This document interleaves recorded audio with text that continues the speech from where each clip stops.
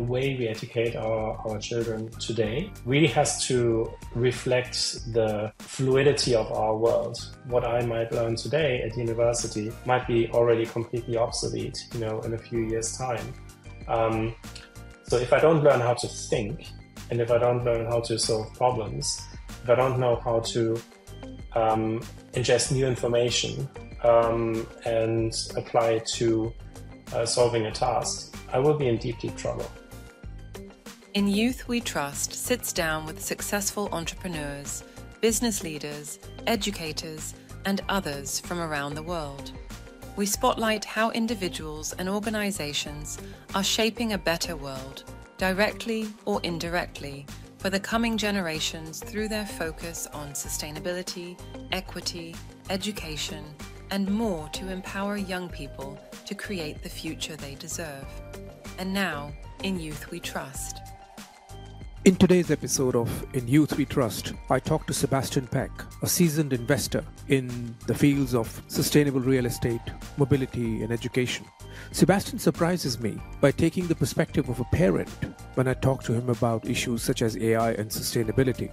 He also worries about education beginning to look like a car crash in advanced economies such as the UK and Germany and it being neglected, but also candidly acknowledges that industry needs to play a far greater role in empowering young people for the future. Good morning, Sebastian, and welcome to In Youth We Trust podcast. Thank you for joining the show. Good morning, Prashant. It's great to see you again. Yes, absolutely. I mean, we go back a long way, and I'm just very excited to have you on the show here because of the work that you've done in so many different areas that we care about, from sustainability to technology to education and lots more. So should we just dive straight into it? Yeah, let's do it. Cool. Okay, so look, you know that Lumi runs quests, where we are exposing young people to the greatest problems that businesses or society faces, and then get them to come up with tangible solutions, etc. But if I can go back to your younger self, is there a quest that you would have loved to be on? Yeah, it's sort of it's a really interesting question, right? Hindsight is a wonderful thing. If you go back to your past, I grew up in a world that was much more static than the world we live in today, right? Everything around that feels like it's in constant flux. If I look back to my youth, my quest would have been to get a degree, enter a solid career path. And I didn't really think very much beyond it. There wasn't really a notion of, what do I want? What do I really care about? It was much more a question of what is expected of me. And I think this is, for me, an absolutely critical shift that has happened. And when I look at the young generation now, I don't think people necessarily ask first what is expected of me. It's much more a question of what do I want out of life? What am I good at? What's there for me to take? And I think that's a big mind shift. Now, when you think about the quest and the structure, the narrative structure of a quest, the quest is always about obviously overcoming a challenge. It's about helpers and people who support you. If you think about, Lord of the Rings, the Fellowship of the Ring, and the quest that that fellowship has to overcome. It's not just a story of one person meeting a goal. It's very much about, how the people you surround yourself with support you in achieving the goal of your quest. And I think that is also something I see in the young generation that has become much more part of their thinking. It's not about you as an individual, it's about your network. And of course, they have the tools today to cultivate that network, exchange information, help each other in their career progression. And so when I look back, that information, that network really wasn't available. There were no blog posts. There were no YouTube videos. There were no how to do things. So I think this generation has a massive privilege in the sense that all the information to find your path is out there. All the people who can help you in your quest to find your path and to achieve your personal goals can help you. But of course, it also means nothing is predetermined. You have to take initiative. You really have to be proactive. You have to build relationships. Yeah, I mean, you talk about your time, which is like it's very similar to when I was growing up back in India. But was there a problem around you that you saw that you wanted to get involved with? I mean, it's not necessarily the case, but to be honest, no. I mean, I was very privileged to grow up in Germany in the sort of 1980s and early 90s, and I think the biggest thing that happened in the early stages of my sort of youth was really the fall of the Iron Curtain, which of course was momentous from a political perspective, and of course I was able to observe what was happening. At the time I was 14, 15, so still relatively young, and of course watched with huge fascination as that sort of post-war order broke down. But beyond that, I lived in a sort of society of relative affluence, of relative order. You didn't have the sense of chaos, but you also didn't have the visibility. I think this is really, really important. But at the end of the day, your sort of horizon was limited by the experiences you made. You didn't have that sort of extension of your experiential horizon that you have with the world of social media, the online world today. Yeah, and now if you look at today, the young people's lives are entirely different, right? And it raises a question, which I'm curious to get your perspective on that today you not only have an awareness, you also therefore have resulting anxiety, whether it's the rise of AI, which is interesting, or it is climate change. So do you think that it is necessary today to involve these people, either formally or informally, in these issues, or do you think that's a distraction? I think if you look at Instagram, TikTok, you're continuously bombarded with what apparently the good life looks like. What good professional goals look like, what you should be doing. And of course, that can create the sense of missing out. It can create the sense of, am I good enough? And so I think it creates a different kind of pressure to the kind of pressure we had certainly as well in terms of meeting, let's say, our parents' expectations. In a sense, here someone else is setting the benchmark. It's a global community of people who are creating content. That content finds its way to you, and of course it finds a way to kind of structure your perception about yourself and what you should be aspiring to, and depending on your ability to take a step back and really evaluate, is this really what I should be doing? Is this what I'm seeing real, or is it just something that is designed to trigger an emotional response from me? I think if you're able to reflect and step back, I think you might make different choices. By the way, there's empirical evidence, right? I mean, there's some really, really strong research out now.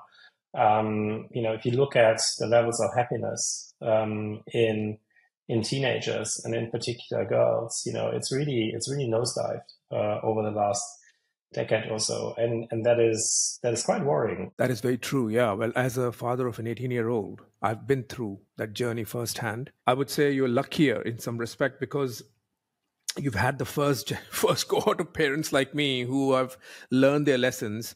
And I think this is an interesting point because technology, like now the rise of AI. I mean, we did a white paper on that where we said, look, it's important to educate young people about AI, because and also parents about AI, because if we don't, we're going to end up repeating the entire cycle of what has happened with social media, right? And 10 years later, we'll realize, oh my goodness me, we should have actually educated society about these technologies. How do we do that? Yeah, I think it's a very topical theme. You look at the blow up at OpenAI, and you suddenly realize that there's technology in hands of people who can't even manage to create a governance structure that's really proportionate to the impact that technology is going to have on the world, and that is a little bit frightening. I'm a technologist and someone who is very optimistic about progress. I'm also a historian by training. I think it's futile, but I also think it's really, really important when a new technology emerges to understand it, to shape it, to participate in it, and to make sure it does more good than harm. That's really, really important. And AI is clearly a really, really important technology that is going to have a tremendous impact on our economy. The good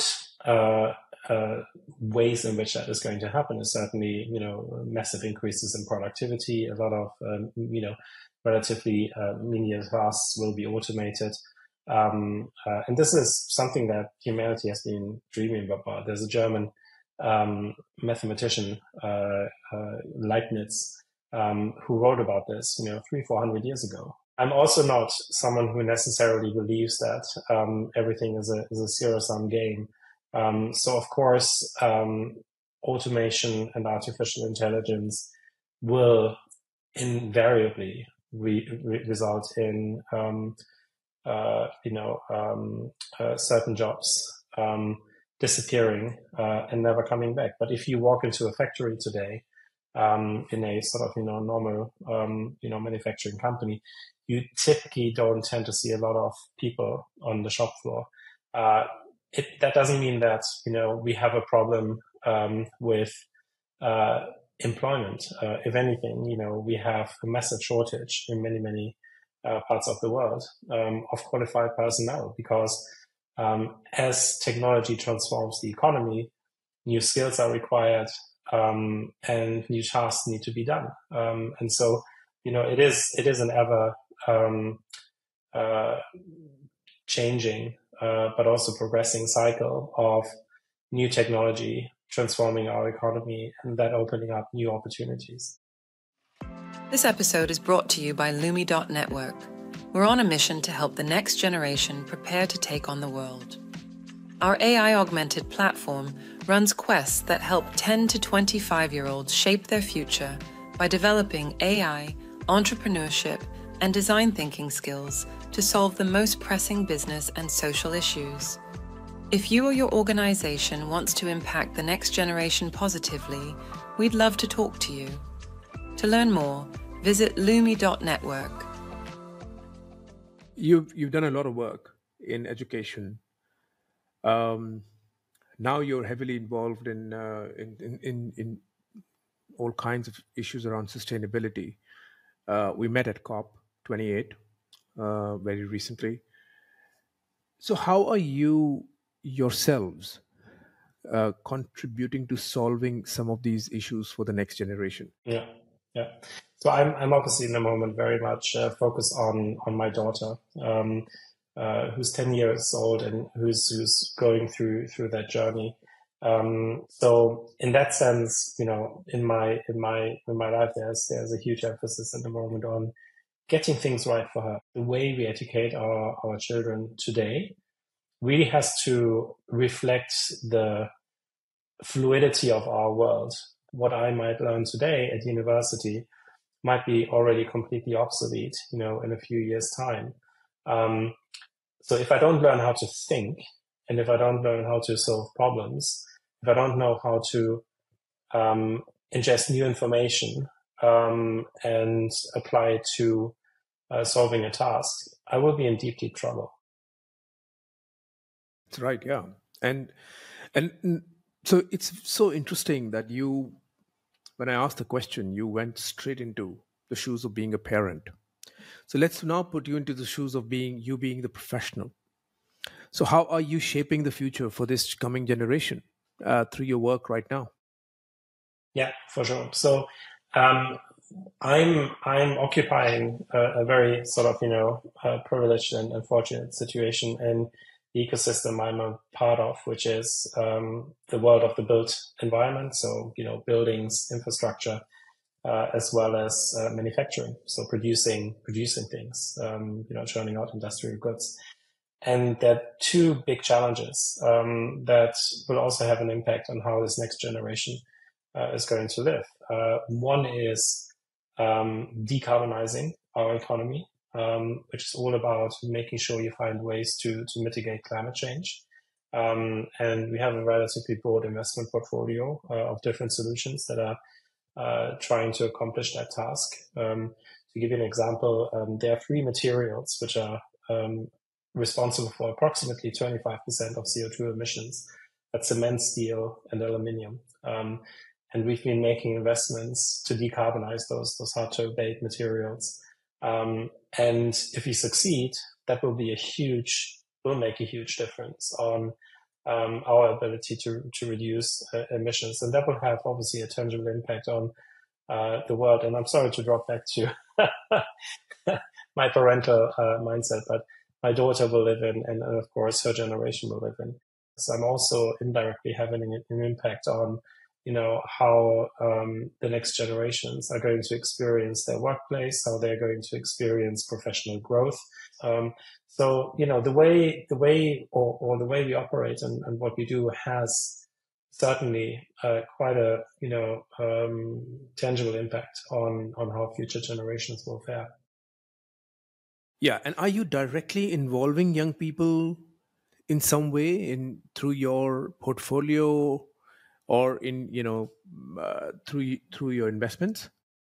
So not in the sense. Of course, I mean we have a team that is I would say relatively young, and we invest very often in entrepreneurs who are relatively young, but we don't really have a process, and I think that's really the question you're asking, to incorporate the perspective of the young generation and to look at our investments through that lens. We do that for sustainability considerations, whether it's emissions, whether it's societal impact, whether it's other factors, but not specifically through the lens of youth. It's an interesting suggestion. I haven't really sort of thought about it in quite that way, but if what I've just said is true, then this is definitely something to consider. Yeah, it is beneficial, but of course, at the same time, structure is important, and I think distraction also needs to be considered for both sides, for business as well as for these young people. I mean, today's young people are busy. They're busy also because they've got a lot of social media activity, but even otherwise, the pressures on them are quite significant. So I'm glad that you are actually, thinking, at least now, that there could be a benefit. I certainly have seen that, Sebastian, that the kind of innovative ideas and lateral problem solving that you get from young people often surprises you on topics where you least expect it. It raises another question. Involving young people is one thing. Involving them or preparing for them for this coming, future equitably is quite another. Do you see that there's a big divide in how in COP28, for example, they talked about the global north and the global south when it comes to young people? Yeah, for sure. I mean, it's completely apparent that young people very often start from very, very different places in life. And that isn't only true when you think about the sort of classical, global South versus global North divide. I think that's even true within regions like Europe and even within countries. You've lived in the UK. There's a perennial debate about the state versus the public school system, and the sort of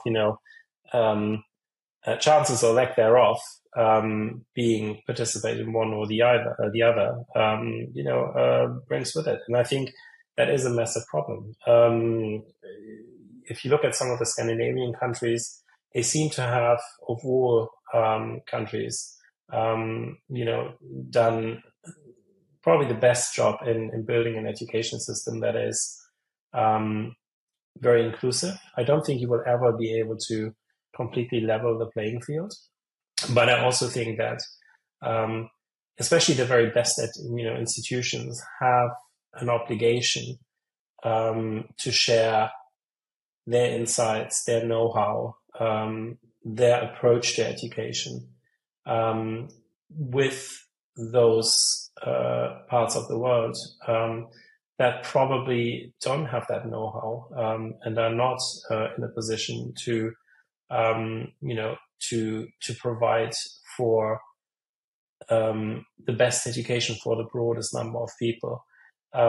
There's something really, really profound here that isn't just solved by money. It's also solved by, the people who are responsible at a political level, how they think about and approach the way they educate their future elites. I think India is a really fascinating example. In fact, education plays a massive role in India.